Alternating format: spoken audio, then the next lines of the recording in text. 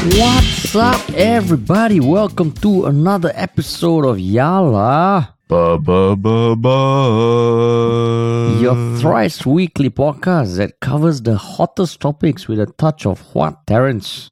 Good old festive humor, man. Good old festive humor, man. Yeah. So this is literally the last podcast of 2022 for us, lah.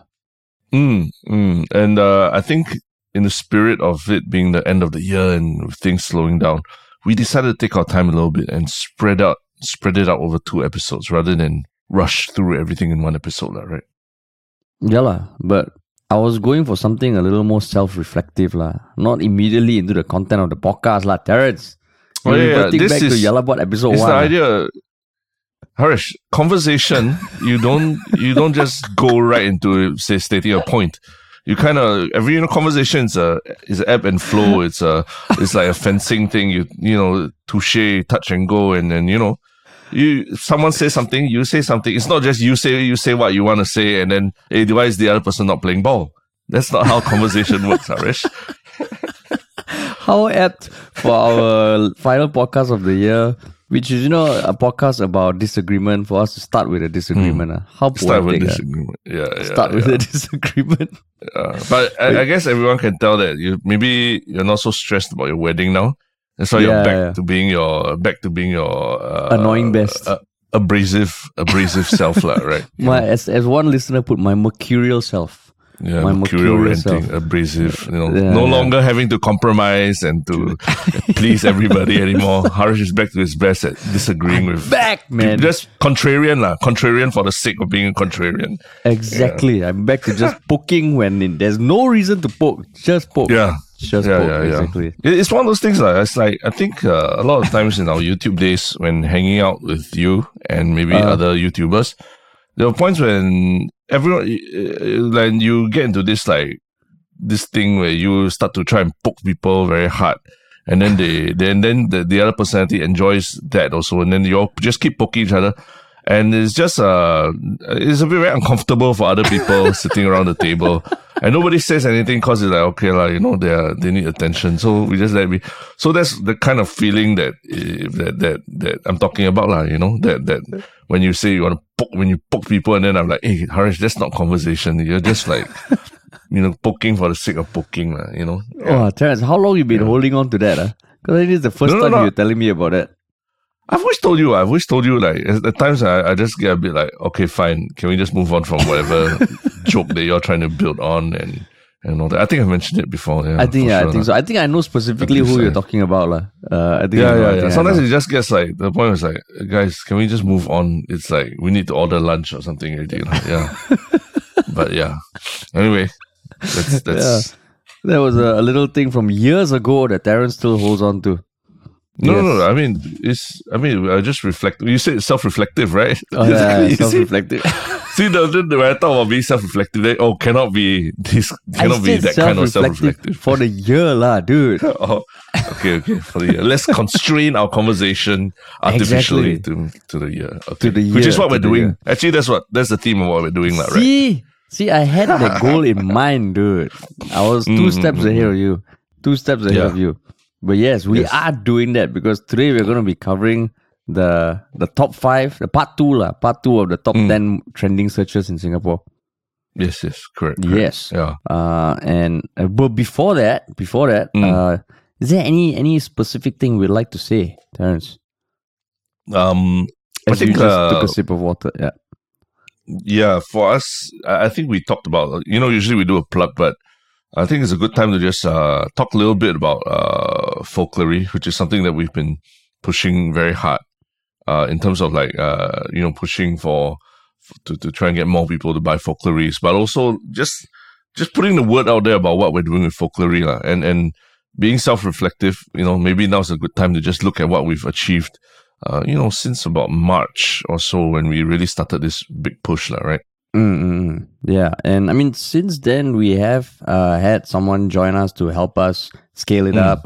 We had our editor Tristan do the bulk of folklore editing, and I mean, since March, when we've been trying to be a bit more cognizant of how we are pushing it, how we are marketing it, we've actually gotten like 26 customers across and recorded 59 episodes. 26 customers, 59 folklories. In this past December, we just closed a first deal with a business, so a corporate deal. And yeah, I think throughout the year there were times we were like, oh, okay, like why is this not working? Why is that not working? But then when we look at the span of the year, it's actually quite something we are super proud of, lah. Right. And a big shout out to a lot of you guys who listen and put your trust in us to try out Folklory. And from what we've heard, had a good experience, lah. So next year is just gonna be taking it to the next level. Yeah, I mean, but I think it also might be worth mentioning that we've not only recorded folklories for people in Singapore or even people in Asia.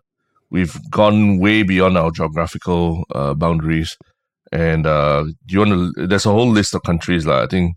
You want to just run through what these countries are? Yeah, so far it's Singapore, Macau, US, Canada, Mexico, India, Australia, Malaysia, Germany, South Africa, and Hong Kong.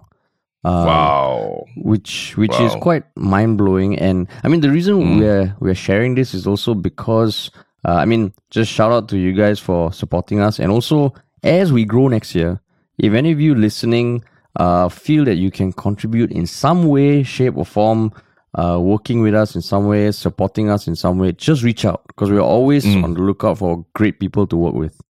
Yeah. And I mean, we also have a sale that is going to end at midnight on 31st December 2022, and you can get 25% off with a particular promo code, which is what, Terence? Ho 25. Yeah. That's HO 25 at folklory.com. Just click on the link in the description.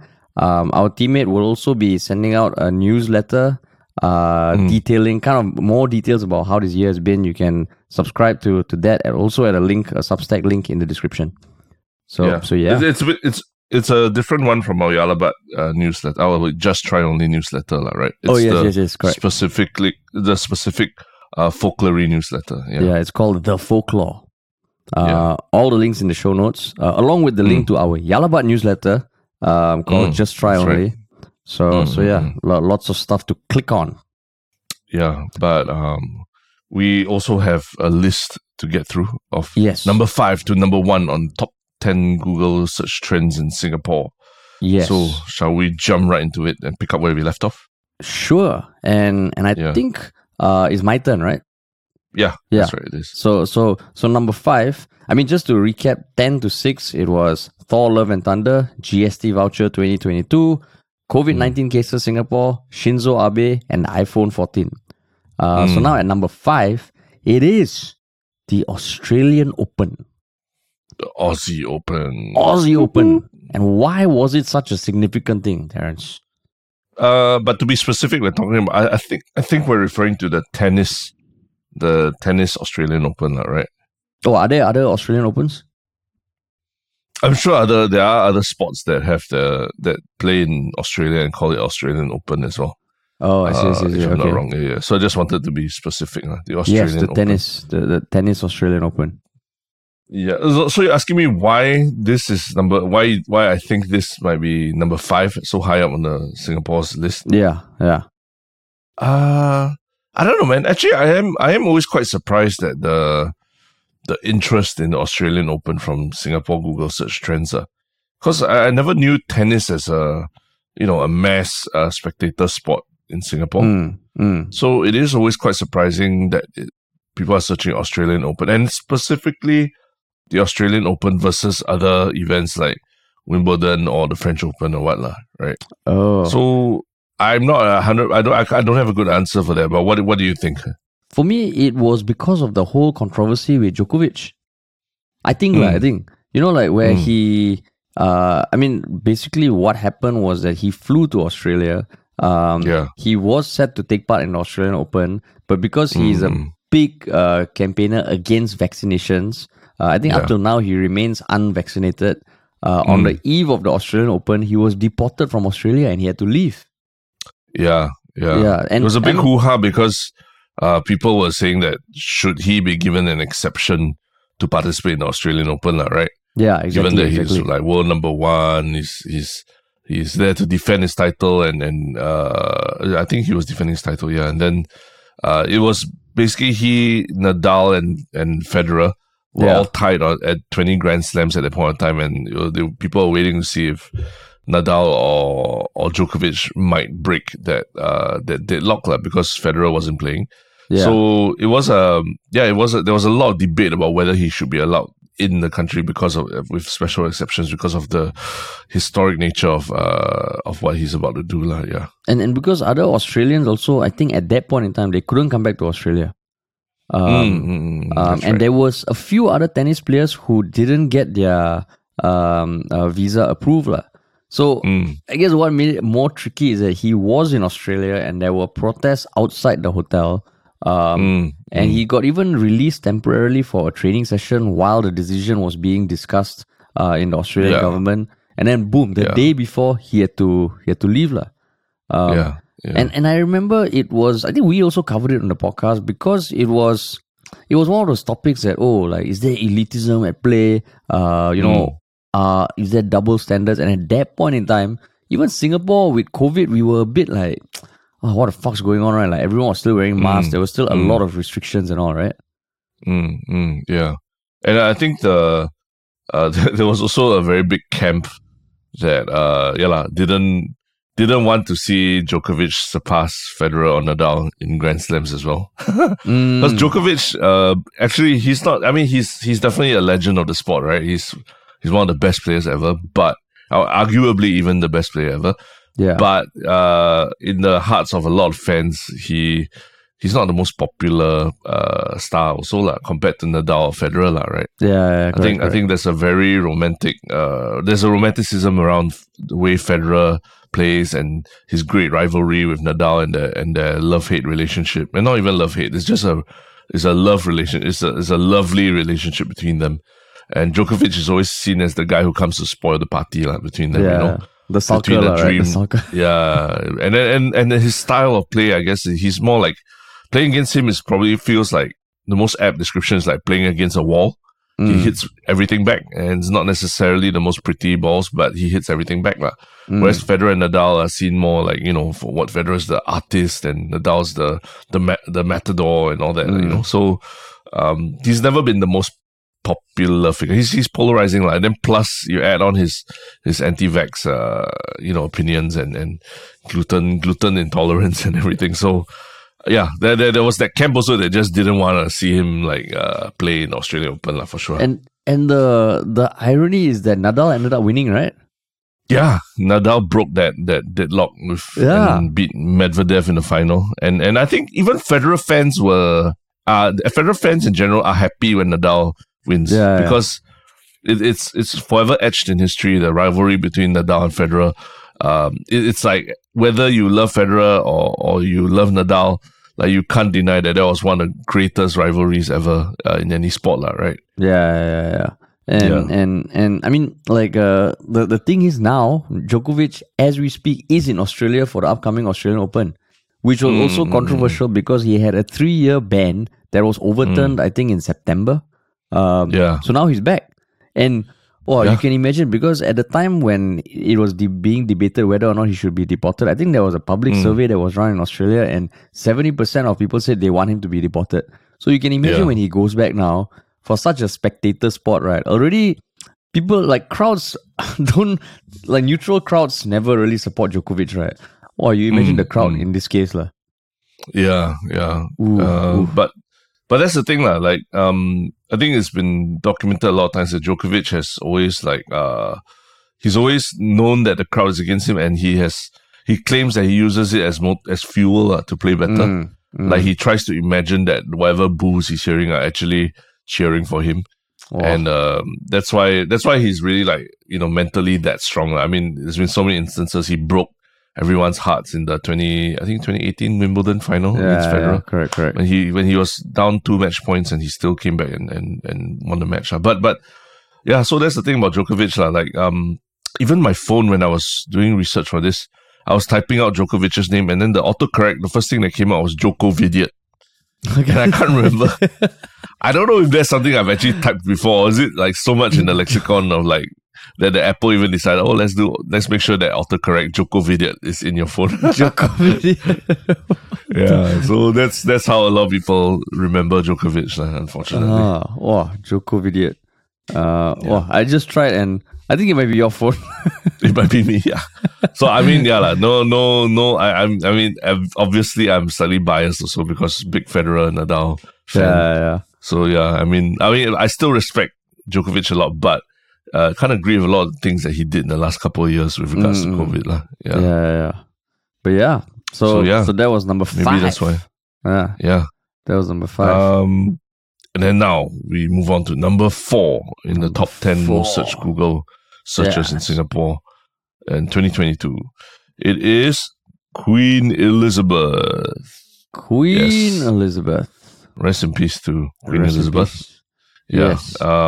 This was I think it was in September, right? When she passed. 8 September. Yeah, early September. And yeah, it's been, it's the end of an era, lah, for sure.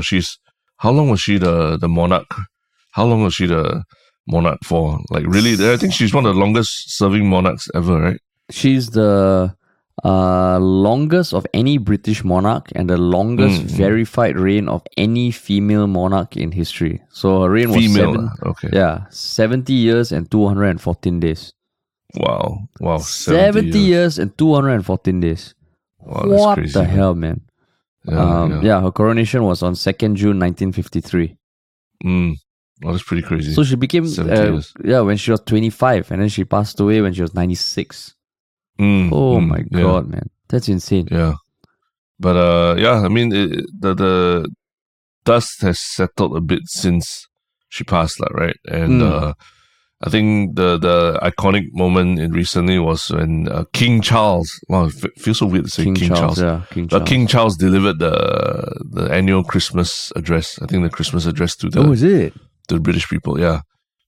And I think he broke tradition because, I mean, how the Queen has done it all this while is she sits behind her desk and delivers it. But King Charles stood to deliver it this time.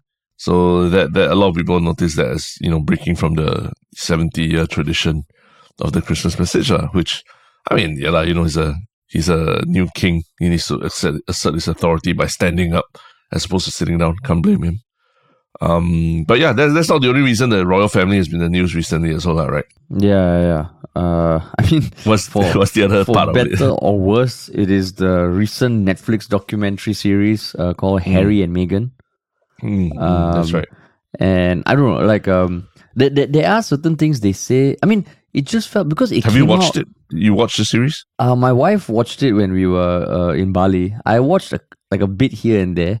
I don't know, like I found it a bit cringy, but I mean, the more she told me about it, the more, like it's just you. I mean, you can. It's just their side, like it's just their side. Of course, it's produced by their production house. It felt weird that they don't speak to anyone from the royal family, or from the institution. So, but yeah, it's just like that. Like, but they do mention certain things about Queen Elizabeth, I believe, or like basically the family, lah.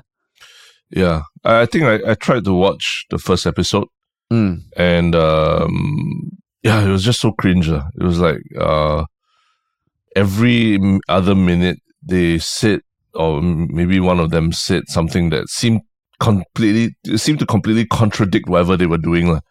They're like, I did this because I need to protect the privacy of my family, and then literally he's saying that to a $50,000 camera that's filming them for a Netflix series that they got paid I don't know how many millions to do, and then to show the pictures of their children, and then they're like, we wanted it to feel as authentic as possible, so we, our friend told us to record ourselves using our phones, and I mean, it's as inauthentic as it gets. Like it's literally you read the playbook on how do you look authentic while taking a selfie video of yourself. It's like, take a selfie video of yourself right after you get out of the shower with the towel still around your head, and then because of that feels authentic. I'm like, come on, guys. Like, yeah, that's what Meghan Markle Yeah, like I think the first selfie video, she's like, yeah, I don't know what I'm doing, and she's like, literally just came out of the shower and all that. I'm like,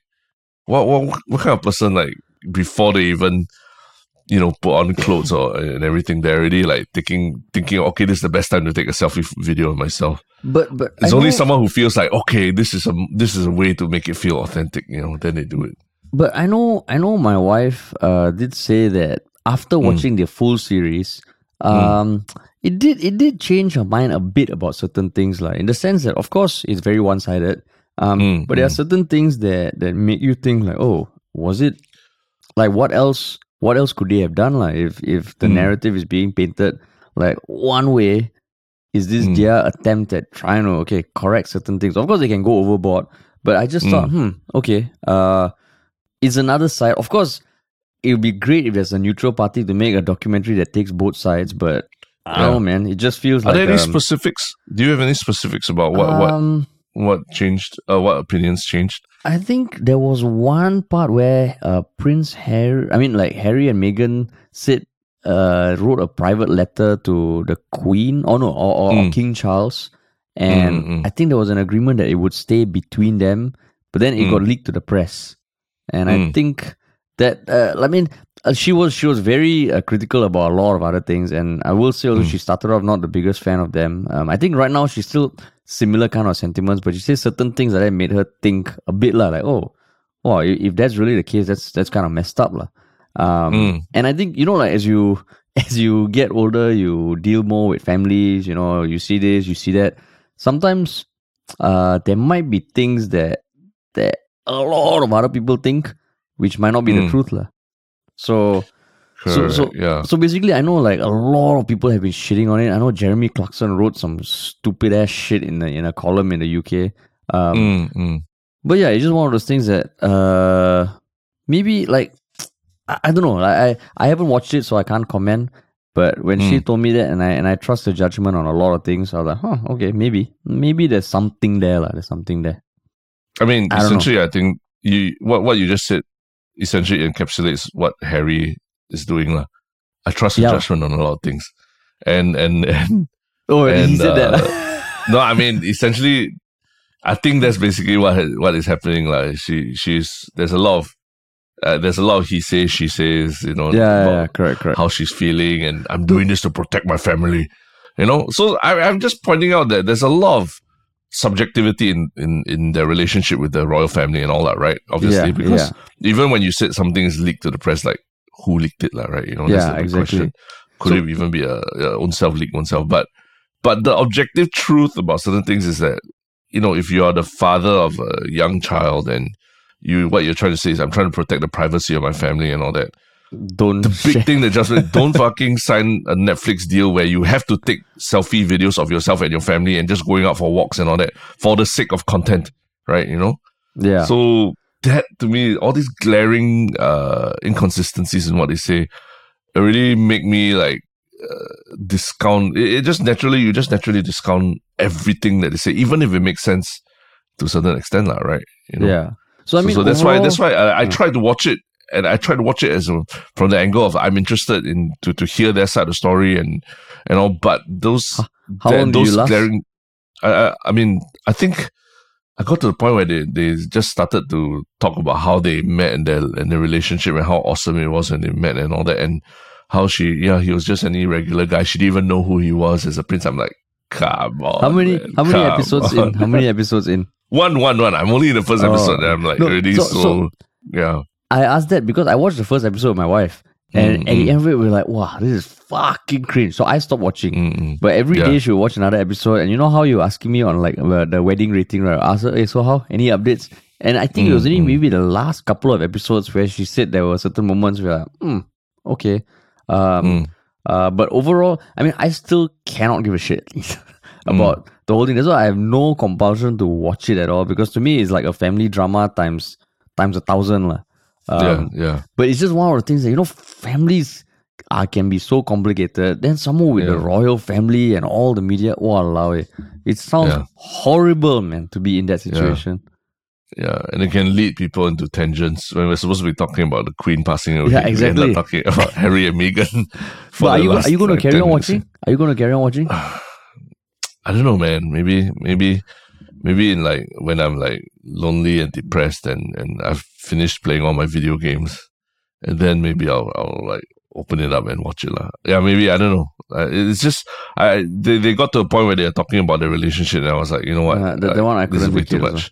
Yeah, this is way too much. But I mean, it's just so like ironic that the year that the Queen passes away, which is September, that means they would probably have been in the final stages of editing this, and it just felt like, I think the timing was horrible lah, for it to come out. Yeah, just that's a another thing few to say months also. later. Yeah. Because even, I mean, not the same lah, but you know, The Crown, right? The Netflix series, the you know, that's based loosely on the lives of the royal family and all that. Even they, you know, took a hiatus from production during the Queen's passing and all that, right? Yeah. And say what you want about The Crown, you know, they claim it was a love letter to the Queen and everything, right? Yeah. And but the family has distanced itself from The Crown, obviously. But you know, at the end of the day, it's still a dramatized version of events, right? Whereas what Harry and Meghan are presenting is a very one-sided, their version of events that they claim to be entirely true because it's their first-hand accounts. And yeah, the timing is nasty because it's so soon after the Queen's, the head of the family's death, right? Yeah, and I mean, like I mean, for us, you know, like the mantra for this podcast and a lot of things we do is that, yeah, you should always consider both perspectives. And even if you want to talk about certain things, or you accuse someone, they should be able to defend themselves, right? Or have the opportunity to. Now you release this, and the Queen is no longer there. Oh, allow it. It's just, yeah. When I saw the first few trailers, I was like, "What the fuck? You're releasing this year?" Yeah, and it's like that means one of the first things your dad, as the king, has to do in office is to damage control based on your Netflix series being released. So what a great first gift to your father when he becomes king. Yeah. Right? So yeah, like it's just one of those things that, I mean, the royal family still boggles my mind. So I mean that's where it's so cynical, right? Like the starting point already is they claim they don't want all this drama, they don't want all this attention, but they choose the worst time, or at least the most distasteful time possible to release the thing. Of course, you could argue maybe there's no better time for the marketing and all that, right? But if you had any decency, you know, given that it's your grandmother who just passed, and is it grandmother? Yeah, grandmother who passed and all, then yeah, you would maybe give it a bit more time, right? Yes, exactly. So yeah, the starting point already was like, oof. So I was asking my wife, why are you watching this? Why? I won't deny, as you know, if you have any kind of interest in the royal family or the crown, you super probably would. Yeah, you should give it a chance. But it really got to a point where it made me feel irritated, even though I was just trying to get around my day. Every 5 minutes, I was just like complaining about it to my wife, and she's like, "Why do we keep watching this if we're so irritated by it?" Oh, so she also didn't want to watch, is it? Yeah. She also was turned off after a while already. Yeah. Yeah. So don't think it's just me ranting about it. It's like other people. So yeah. I think it was one of those, like, maybe it was Singapore social for her. After you turn off and you just watch. But she watches The Crown, and I'm sure you also watch The Crown, right? Yeah, we watched The Crown, yeah, but we haven't got to the latest season and all. I never got into The Crown. I watched one season and I was like, all right, yeah, not my cup of tea. Yeah, but yeah, yes. Moving on to number 3. This one, like, I was a bit surprised. And it is none other than the Causeway Link, or more specifically, just Causeway Link. That's Causeway Link. And the only reason I can think of why it's so highly searched is because it was maybe in May or June where the borders to the Causeway to Malaysia opened, was it? Right. And that's why people were searching because Causeway Link is also is a public bus operator in JB, you know. Yeah. So I was when I was Googling it, I was like, hey, this is like I mean, it's the best thing ever for the company, right? Company that people are just generally, let's say you want to just search for traffic on the Causeway, you type in Causeway Link, and it brings you to the first page, which is your company's page, which is like, wow, the naming of the company couldn't have been any better. Causeway Links, like, right? Yeah. But I think their website presence is not that good because the first thing is the Wikipedia article, but not the company, not the company link, the Causeway link. So, but I mean, why did you go to Malaysia at any point? Do you drive out? No, not recently, no. But why you're asking why people are searching? Is it? Yeah, I mean, no, I think it's because as much as there's a lot of literature out there about when's the best time to go and all that, nothing beats literally checking the camera, the camera on the Causeway on to see what traffic conditions are. Nothing beats that. That is the most up to date, the best way to just assess whether you can make a decision between leaving at 8 a.m. and then being in the line for like 4 hours and reaching JB maybe at 1 p.m. or something. Or you could just wait till like noon, and then when it dies down a little bit, then you take an hour or two to get in, and then you'll be there at 2 o'clock. So you spend less time in the jam. So it's strongly advised to really log in and check the camera before you embark on your journey. Yeah. Oh, but the thing is, the Causeway Link, like, what's the website that you see that? I think the LTA, there's an LTA website. I think one motoring or something, yeah. Because on the whole first page of the Causeway Link Google search, there's nothing about the camera. Right. Yeah, so that's the thing. That's why I'm kind of confused. That's why I'm a little bit confused as to why people are searching Causeway Link rather than like Causeway camera or something. Because that would be the most immediate thing that I would think of, checking the camera before you drive in. Oh. But wait, actually, just now, if you search Causeway Link, the first link is not the Wikipedia. I think that was my autocomplete.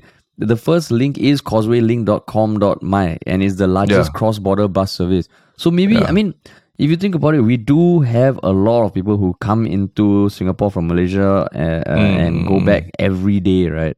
Yeah, so maybe it could be checking the bus, huh? Yeah. Just checking the bus, lah. Oh, Causeway Link. So it is the bus company. Wow. It is, yeah. So yeah. You mean like what you say, like if the website, I mean it's such a powerful SEO, right? When your website is like the number 3 most searched term in Singapore. Yeah, man. Google. That's pretty impressive. I mean, it's I would say the naming of your company Causeway Link is genius, lah. Right? It's like it ranks up there with like naming your company, say Honest Bee. You know, when you want to be look very honest, or Shopee. Or WeWork. WeWork, yeah. Shopee, you know, to tell people here's where you come to shop. Or WeWork, yeah, you go there to work. Causeway Link, you go there to Causeway. You know, it's perfect. To link up. Yeah. Causeway Link. To link you with your family via the Causeway. It's a great naming. Causeway I'd say it ranks up right up there. And I mean, the peak of the search was in January. So was that when the borders opened or something? Maybe for Malaysians to come in to work. I don't know. I can't remember exactly. But yeah. So I mean, it's the third most searched term. So yeah, I think it was sometime in January when something happened lah. So that's the number 3 search term. I mean, I don't know what else to say about Causeway Link apart from their business probably suffered quite a bit during COVID. And now if they're doing well, then good on you. At least they know they're doing well on the Google search trends. Right? Yeah, exactly. But yes, that brings us to number 2, which is actually something quite surprising. I didn't imagine that this would be the number 2 most searched term in Singapore. But number 2 is Ukraine. Ukraine. Oh, you didn't think it would be that high up, is it? Yeah, I did not realize that Singaporeans would be so interested in searching about what is going on in Ukraine or getting news about it, right? I see. I mean, yes, it's coffee shop talk about, Russia, Ukraine, everything. But for people to be searching for news on it, maybe it was just a lot of interest when the war first happened, right? Yeah. I mean, even if you look at the search trends, it peaks in February to March, lah. So that's where, I mean, for those of you who are listening to just at this episode, on the Google trending page, it does have a little note about how these lists are populated. And it basically is based on search terms that had the highest spike this year as compared to the previous year. Yeah. So definitely, for sure, Ukraine would be up there, right? Yeah, Ukraine, because I mean, I'm guessing it's not the most searched term, it's not the sexiest travel destination or anything in previous years. But Ukraine now, I mean, the fact is, if you Google Russia, Ukraine now, even as recent as yesterday, there was just a barrage of missiles that were targeting the electricity grid of Ukraine. Yeah, that's right. It's just mind-blowing. Like, the whole thing started on 24th February 2022. No? Now it's day 309. Yeah.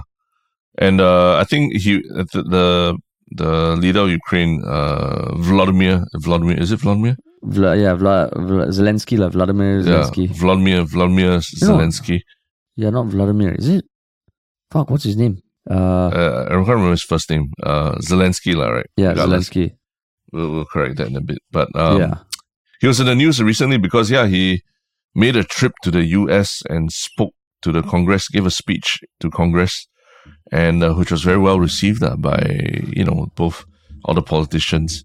Got a standing ovation and was presented with the US flag and had a meeting with Joe Biden and everything. So they're really on the PR offensive right now. When was that? Just a few days ago. I mean, like a week ago, was it? Oh, he flew to the US. Yeah. So, the interesting thing is that there's a whole, I mean, one of the first things that came to my mind was like, wow, this guy in the middle of a war, middle of a war that his country is in, where Russia is probably controlling the airspace and guarding the borders and everything. He's able to get out of the country and go to the US and give a speech, a very highly publicized televised speech to the world, which is pretty crazy. Because I think he was trying to do that for the World Cup. Like, he wanted a message to be broadcast before the start of the World Cup final, but his request was rejected, right? Because obviously World Cup doesn't want to bring politics into the game, because you'll offend one of you offend a big country like Russia and all that. So, but then he got to air his grievances and everything in front of Congress in the US. That was recently, is it? Yeah. Literally in the last couple of weeks. Yeah, you probably it probably happened near your wedding or what. 22nd December. 22nd December, correct. His visit to Washington. Yeah, so there's a whole big story about how he managed to pull it off, and then how he had to, we whisked onto a train to get to the border with Poland, because Russia's controlling airspace in Ukraine, and only from Poland. That's where, I mean, it's through Poland that a lot of supplies are flown in and everything. So he was brought there to be flown via train and then flown to the US. So it's a very big deal, and I just love how he made a very understated but still very theatrical thing about it. Like, he appeared in his speech wearing his sweatpants and basically that the semi military looking kind of gear, right? That it wasn't a military uniform, but it was like, we're thick in the middle of a war. I don't have time to wear a suit and tie kind of feel to it, right? Yeah, which was a stroke of genius, and just he's not a big size guy or what, but I think he had a lot of presence during his whole speech and presentation, and even just the way he was presenting. He presented a flag, a Ukrainian flag that was hoisted from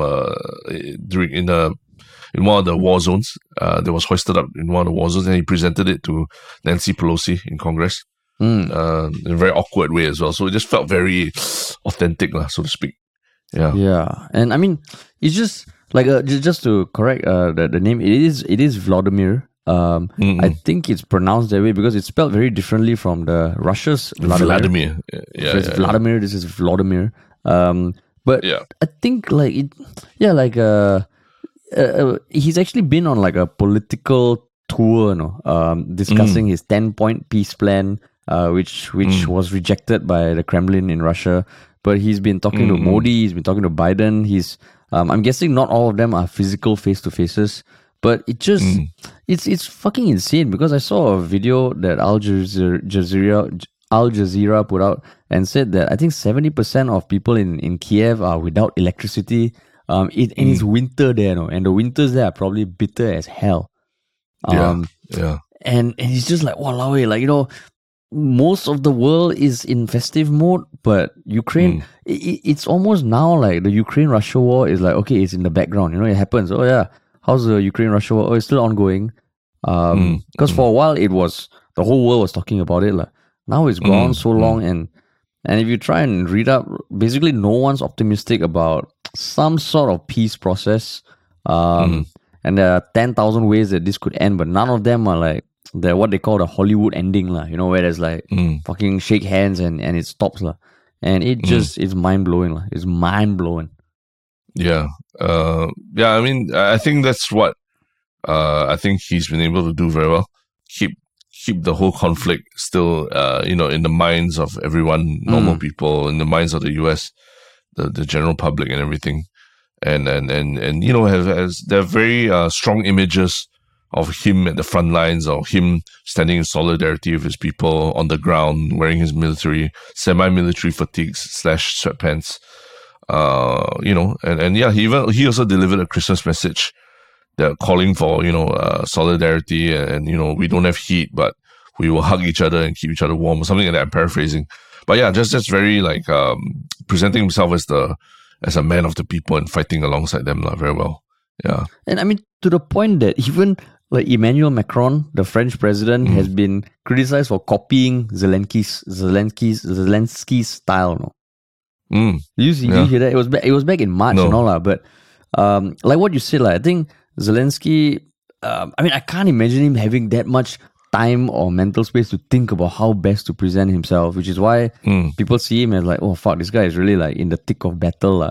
But there was a picture in March that went around with Emmanuel Macron, like a bit unshaven, not in a suit.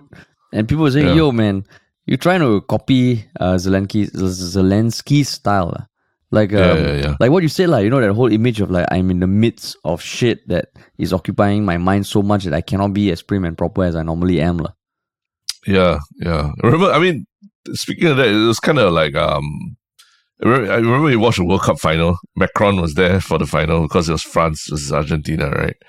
And I think after France lost and all, Macron had to go down and be part of the entourage that presented the medals and the trophies and everything.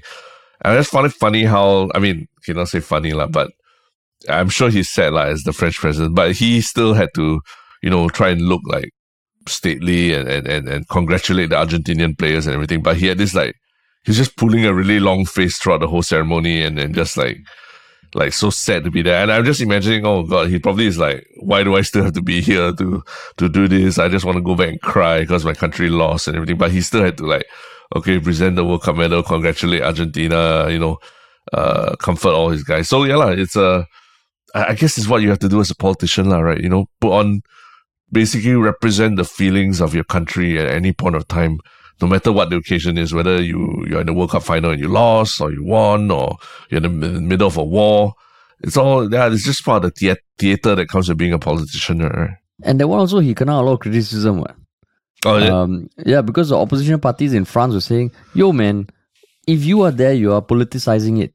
All the pictures you took hugging Mbappe and all, of course it's fucking great for propaganda, right?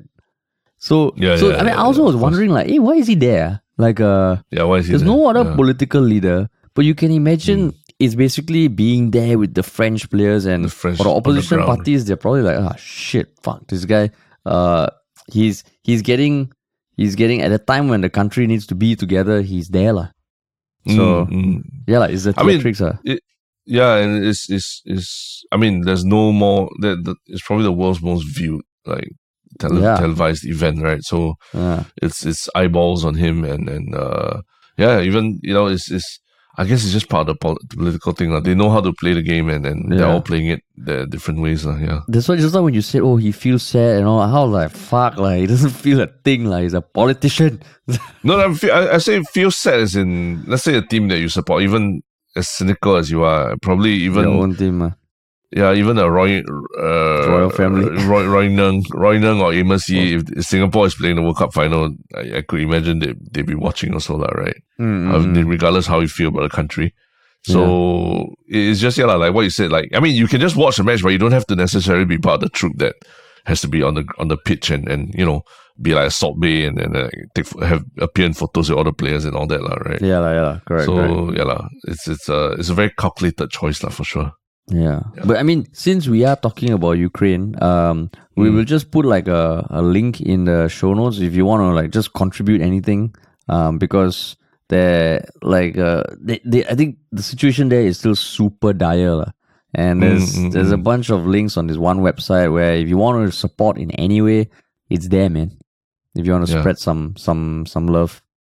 And I think we've mentioned it before that the ex-Singapore actor Ixchen is there in Ukraine, and I think he's been posting a lot of things on social media, and this is not a sponsored post or anything like that. Right? I'm just pointing out that he's got on the ground. I think he's done quite well in documenting whatever is happening on the ground in a way that only an actor, someone who understands social media better can. So it's pretty interesting just to watch his post and just understand how the mood on the ground is amongst all the people. Yeah, man. Cool. But that's number 2. Now, so Haresh, you have the privilege. Of bringing us home with the number 1. So the number 1 search term of 2022 trending searches in Singapore. This one is like, I was surprised. Were you surprised? Oh, really? I mean, it's surprising, but it totally makes logical sense to me. True lah. But after you know what it is, yeah. And the word is wait. I think there's actually an effect that we can play, called really? Like a drum roll, really, using this software. Go for it. Yes. Okay. Okay, I think we need a drum roll for a drum roll. Can you hear it? Is it? I don't hear anything. But maybe it's recorded on your end. I don't know. Fuck all drum roll was that? Okay, maybe we'll get Tristan to insert a drum roll right there. We keep it real. We keep it real with that fuck all drum roll. But yes, the word, the most searched term in Singapore for 2022 is Wordle. Wordle. And if you've been living under a rock, Wordle is actually this online game that blew up during the pandemic. I think it was in 2021 October when the creator made it public, and it fucking went apeshit viral. And in 2022, it got acquired by the New York Times for a 7-figure sum in January. Yep. And why are you so surprised that it's number 1?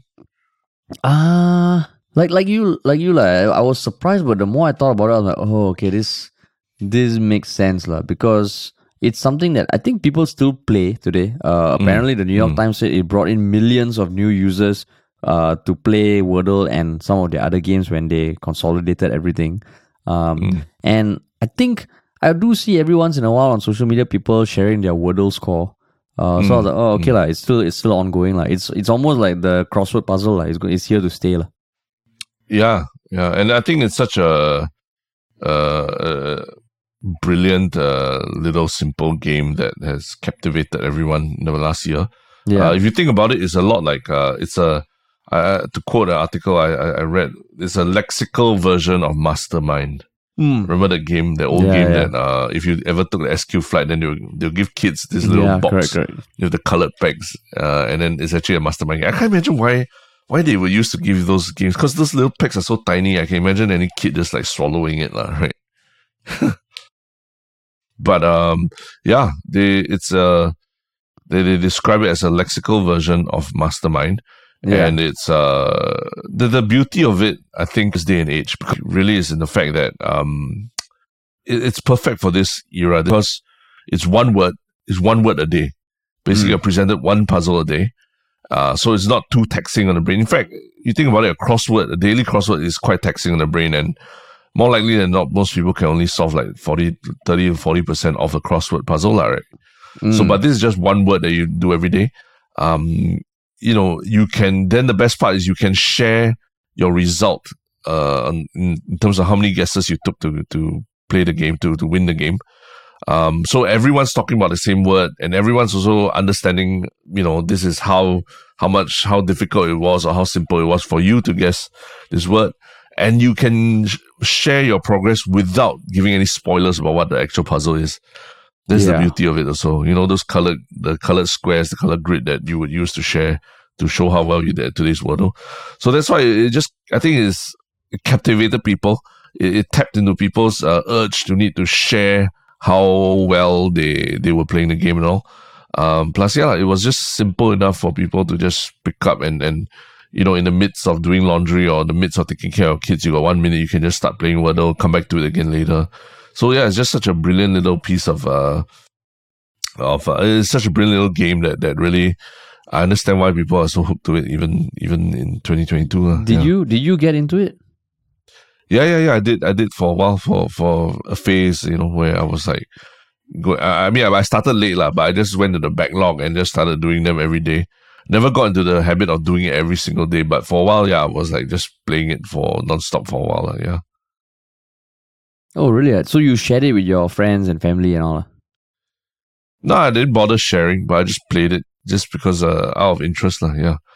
I think the whole a bit of a Wheel of Fortune kind of feel to it, yeah. I think what I find more amazing is actually the story behind Wordle. Are you aware of like how it was developed and by who? Yeah, I am aware, but please enlighten. So, first of all, it's created by this solo developer called Josh Wardle. Yeah. Wardle. So come on, man. That's not really the reaction I was expecting from you, Terence. I would have appreciated a bit more enthusiasm.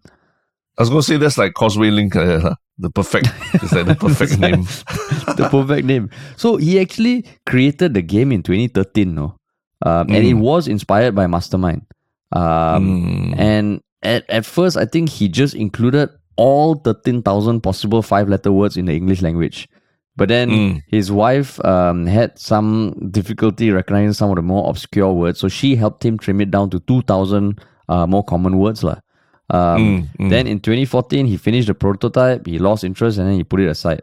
But during COVID, when him and I think by then his wife got really into crossword puzzles and daily puzzles, they went back to this and they just started sharing it with their family. And it was spreading. Then he shared it with friends, and they shared with friends. And then what caused the whole upswing, right, was he made it public in October, and then he found that it had become popular with a group of people in New Zealand who had created like an emoji style display of the guesses, which they shared with friends. And then he thought, oh shit, that's pretty cool. So he incorporated it into his app, which is what people started sharing. And after that, it went ape shit because I think on November 1st, there were 90 players, and then by January there were 300,000 people, and a week after that there were 2 million people. Yeah. So it just went crazy, and even he said that it was a bit overwhelming because it made him and his partner famous. There were so many copycats that were coming out. Some guy who created another app called Wordle, incidentally, 5 years ago, which was a paid app, had 200,000 downloads in 1 week. Wow. Because people thought it was an actual game. So he donated a bunch of the proceeds to charities.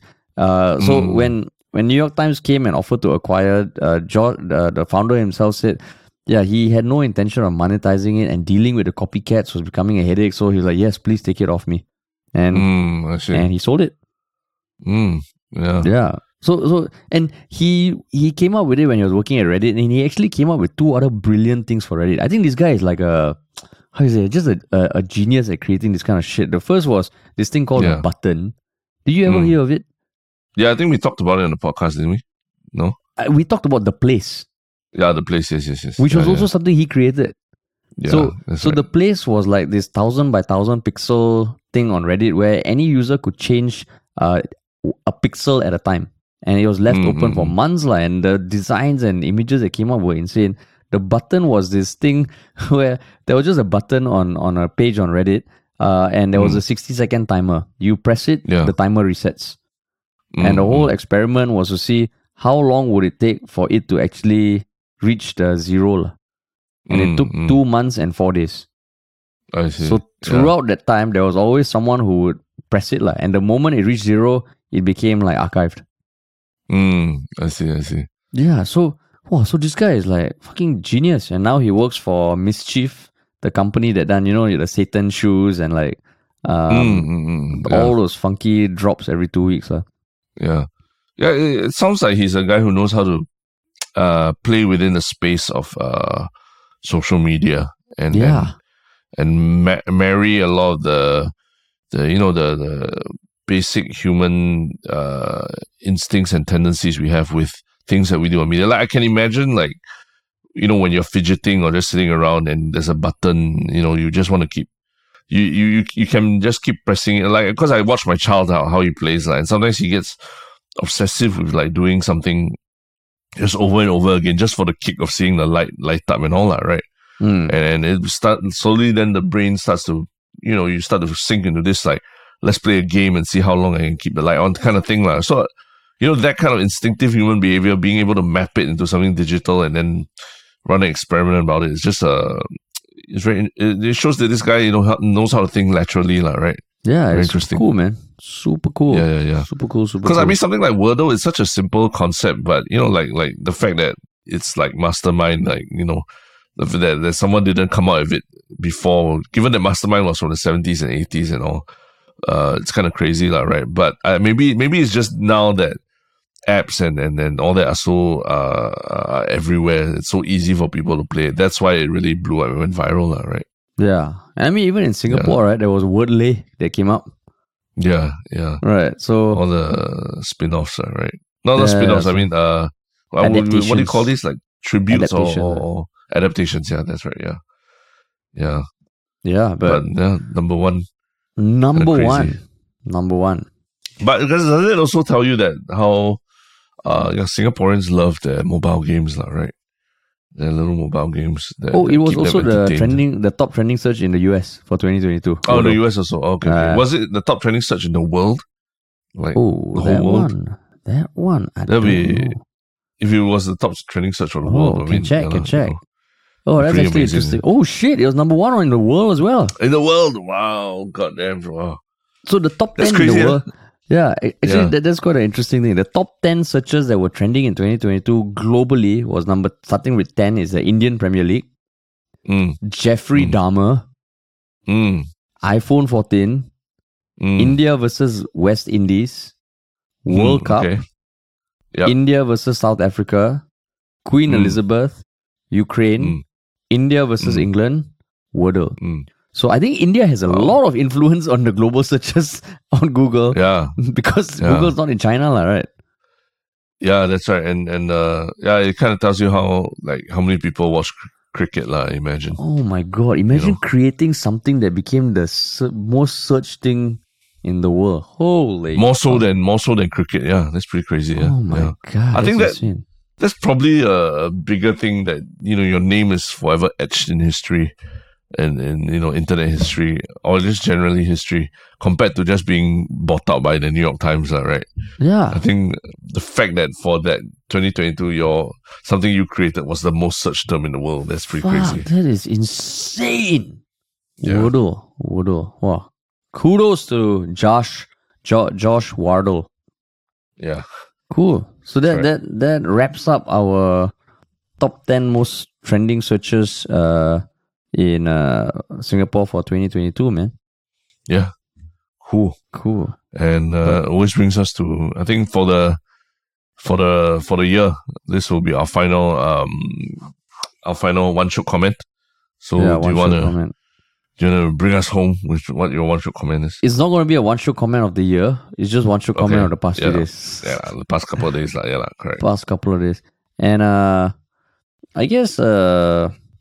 one should comment. There was just a comment from long-time commenter Jungle Jimbo just asking if I could do a review of the follow-up for Avatar 2, which I haven't seen yet. And I'm actually surprised that not many people are keen to watch it. Are you keen to watch it? Yeah. Not entirely, no, not really. How come? Not that I'm keen. super keen. I can't find anyone. But you still haven't watched it, right? I haven't watched it. You claim to be super keen. Oh, you watched already? No, I haven't. I want to watch with someone. I want to You watch say with super someone. keen, but you have all these conditions to it. You're sounding like What Meghan all Markle. these conditions? I want to watch with sound someone, dude. You're sounding like Meghan Markle. You say one thing, you, but then you do another. Yeah. Don't Yeah. Meghan Markle me. Yeah. Yeah, so I mean, But there are yeah, mixed reviews, not- right? The mixed reviews is one thing, but it's like, I mean, I'm just trying to, like, am I that interested to really go back to that world and revisit those characters? Like, I don't even remember much about the characters from the first movie already. Yeah. What was it? I really just like remember the first movie, spectacle I remember the spectacle of like 3D films and all that at the point in time when you're wearing those glasses and oh wow, it looked amazing. But I think 3D has died, obviously. I think people just got sick of wearing glasses and feeling looking stupid and feeling stupid when watching films. Mm. And you realize we don't need that 3D spectacle to enjoy a good film like Top Gun Maverick's an example, right? True, it's that's just true. really awesome visuals and a good story and all. So the sell that there isn't that same kind of like, oh, look at this technology and what it can do. You must watch it because of this technology. But that said, it's still crossed $1 billion in box office already, like, right? Avatar. Yeah, it did. Yeah. Crazy. So But yeah. yeah. I mean, I are still you probably gonna- watch it. I'll probably watch it. Yeah, Even yeah, if it's yeah. alone. Yeah. I'll watch it. yeah, because I think you've mentioned how you were blown away by all that before, yeah. Yeah, not so much about the effects. I think just the escapism. It's just an escape. It's a Yeah. fantasy escape. Yeah. I thought it's But what because you about like you, I thought you like the lovemaking that they do with the tails, the blue tails in the show. That's your jam. That's why you're Exactly. That's what I interested in wish it. for every morning. the I'm like, escapism. "Okay, let me get up with a tail that I can make love with. Exactly. Yeah, you can Hasn't come make, through yet. Hasn't come through yet. You can make love with the tail. You can switch on lights with the tail. You Not can make love with the tickle tail. plants. Oh no. Use the As in tail with- to make use love. the tail to make love. Yeah, lah. That's what I'm saying. Not make love with the tail. What lah. you Fuck. thinking about? You can make love Make with love the tail. with the There's other tail. things you can make love with. Make love with the tail, yeah. But Yeah. what about you, man? But yes, What's your one show I think comment? the one show comment was with regards to our episode 351 about the vacant BTO prices. It's just a very interesting topic, lah. There's a lot of generally there are a lot of opinions about it. So I think Advanced Classroom 15 just posted that no other country I know, talking about Singapore, lah, guarantees public housing. In North America, we rent until we can save enough money to buy a house on the open market. HDB and BTO is really unique, right? Mm, And I think that triggered another comment that from Extreme Virus that there are many days where I couldn't fathom the current BTO prices, but when I read the world news and posts like this, I think Singaporeans are so blessed to have a reasonable chance to own your own flat. Even if you can't, there's much government support out there to assist you. So hashtag count your blessings, hashtag stop grumbling people, hashtag political party neutral. So yeah, I mean it's cool that we get comments like that where people are saying that, are we really just navel gazing a little too much and not understanding that in the larger scheme of things, we're actually very lucky that we even have this chance to own public housing, whether or not it's too expensive or priced out of reach, right? mm. But I mean, then other countries also have a chance, since it's not guaranteed. I mean, Singapore is also not guaranteed, right? Yeah, no, but it's just the availability and I think Maybe the quality, the quality of public the quality, the fact that we're still building, even we're still building public housing at a relatively high rate to try and match demand and all that. So I think that's, and the quality, the quality of it ultimately. I mean, you look at some of the newer projects and the kind of facilities that are there. You can't imagine that being public housing anywhere else in the world, right? Yeah.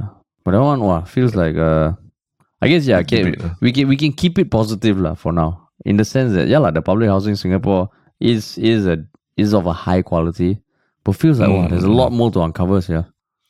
Of course. I'm just highlighting this as one comment that is slightly, puts things in context a little bit also when you think about it. Yeah. Puts a smile. Sweet, man.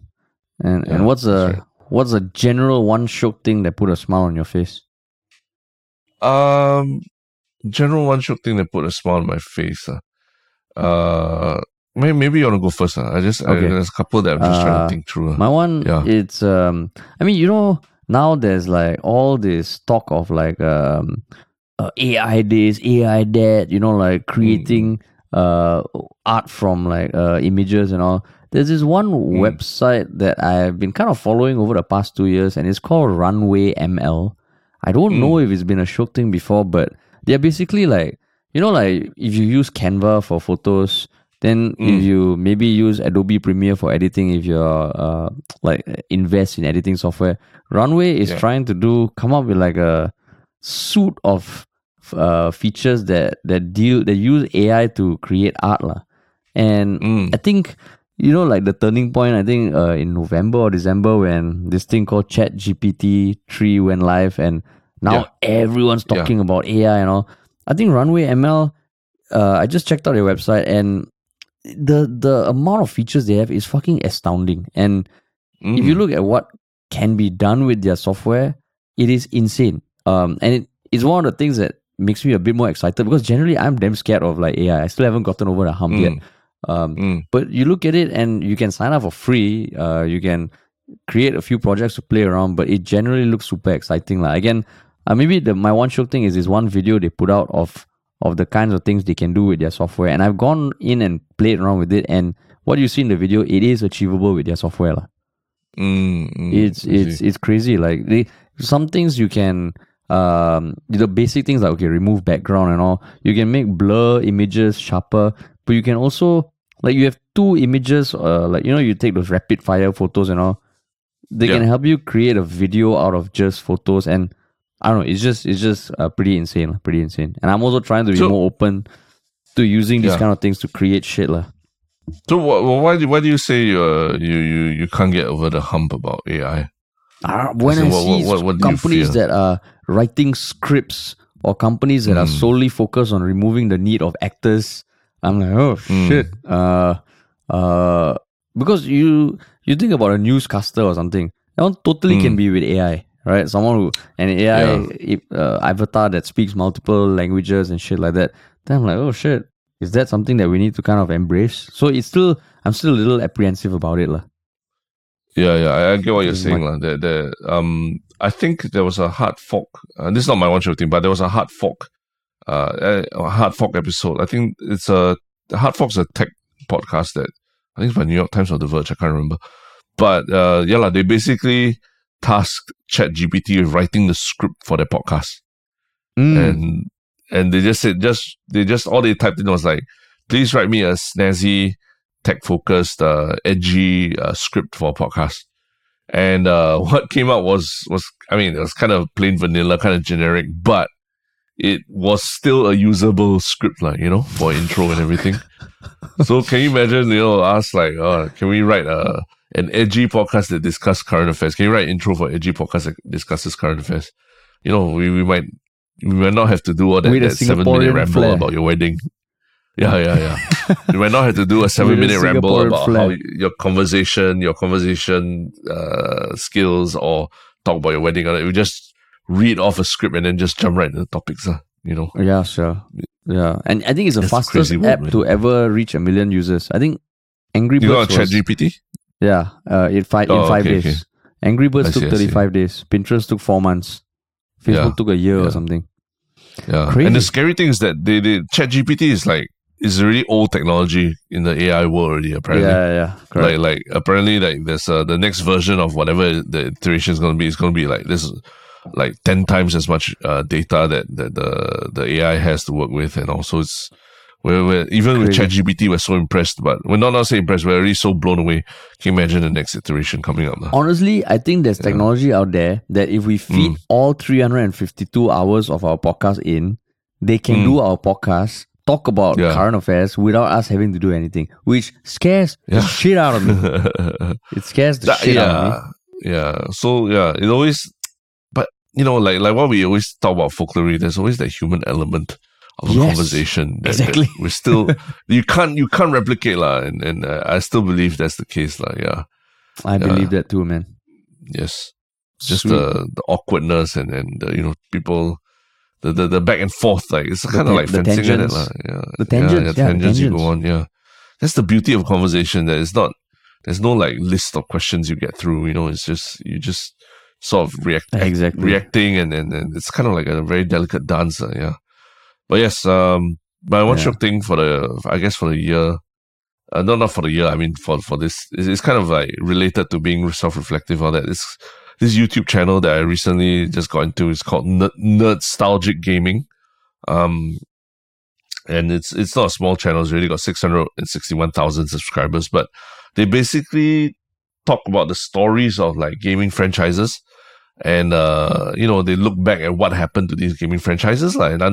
So they games like the gaming industry, like any other entertainment industry is driven largely by economics and not just about what games other people want to play and all that. So they delve into the history of different gaming franchises and try to explain like why certain gaming franchises that you learned that were so beloved last time, how come after a while they died off, or nobody talked about them, or they didn't make sequels to them and things like that. So I think the one that was pretty interesting for me was the video was The Tragic Past and Uncertain Future of Dead Space, which is a game that came out in the 2000s and is about to be re-released or remastered or remade for the latest generations.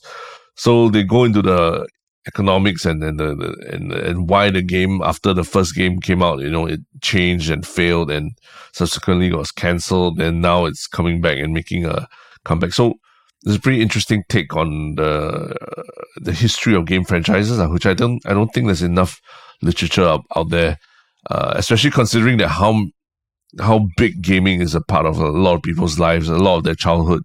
We don't talk a lot about people's emotions and the childhood memories of playing all these games, which I think bit by bit it'll get a bit more. People will start realizing, hey, there's so much of my childhood that's embedded within things that happen with these games and all. So this is a good place to start. Did you play this channel. Space? Yeah. Did you play Dead Space? Yeah. In fact, Dead Space was something I played in the 2000s. I played for a while, then it just got too scary because it's a horror game. It got too scary for me to finish back then. But I think just recently, because I got into the Xbox Game Pass and all, I just like played the old version of it again, and I actually completed the game this time with a bit more like, with my like just gripping onto my balls. I just got like powered through the game, even though it's still scary and all. But to me, it was like maybe now I'm more like, sorry, you wanted to. How you hold a controller? How you at your balls at your balls. No, but it's really scary game. It's like one of those games that like I try to sit further away from the TV because it's like scary yeah. And I play it with like the volume almost like sometimes I try to play without any sound at all because the jump scares are really scary. Yeah. But you enjoyed it, like you enjoyed it. I mean, I think it's actually all these games they're more like puzzle games more than like really first person shooters So they use the space to create. They use the physical space within the game to create puzzles that you have to solve and overcome.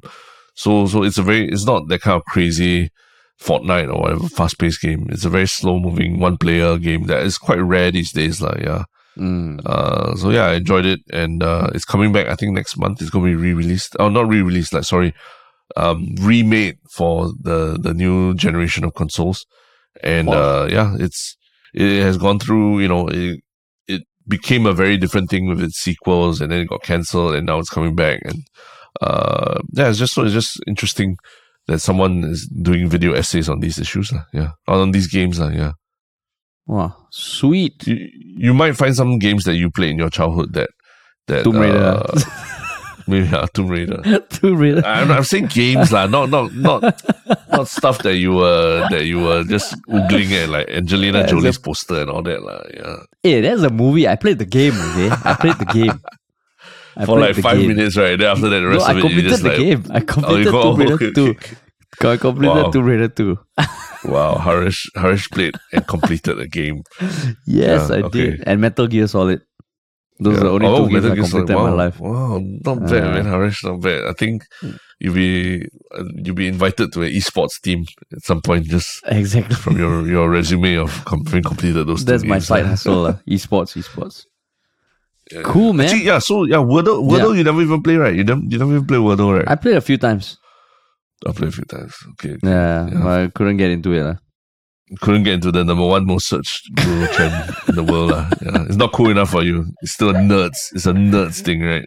No lah. I'm different lah. I'm unique lah, bro. I'm unique. Okay.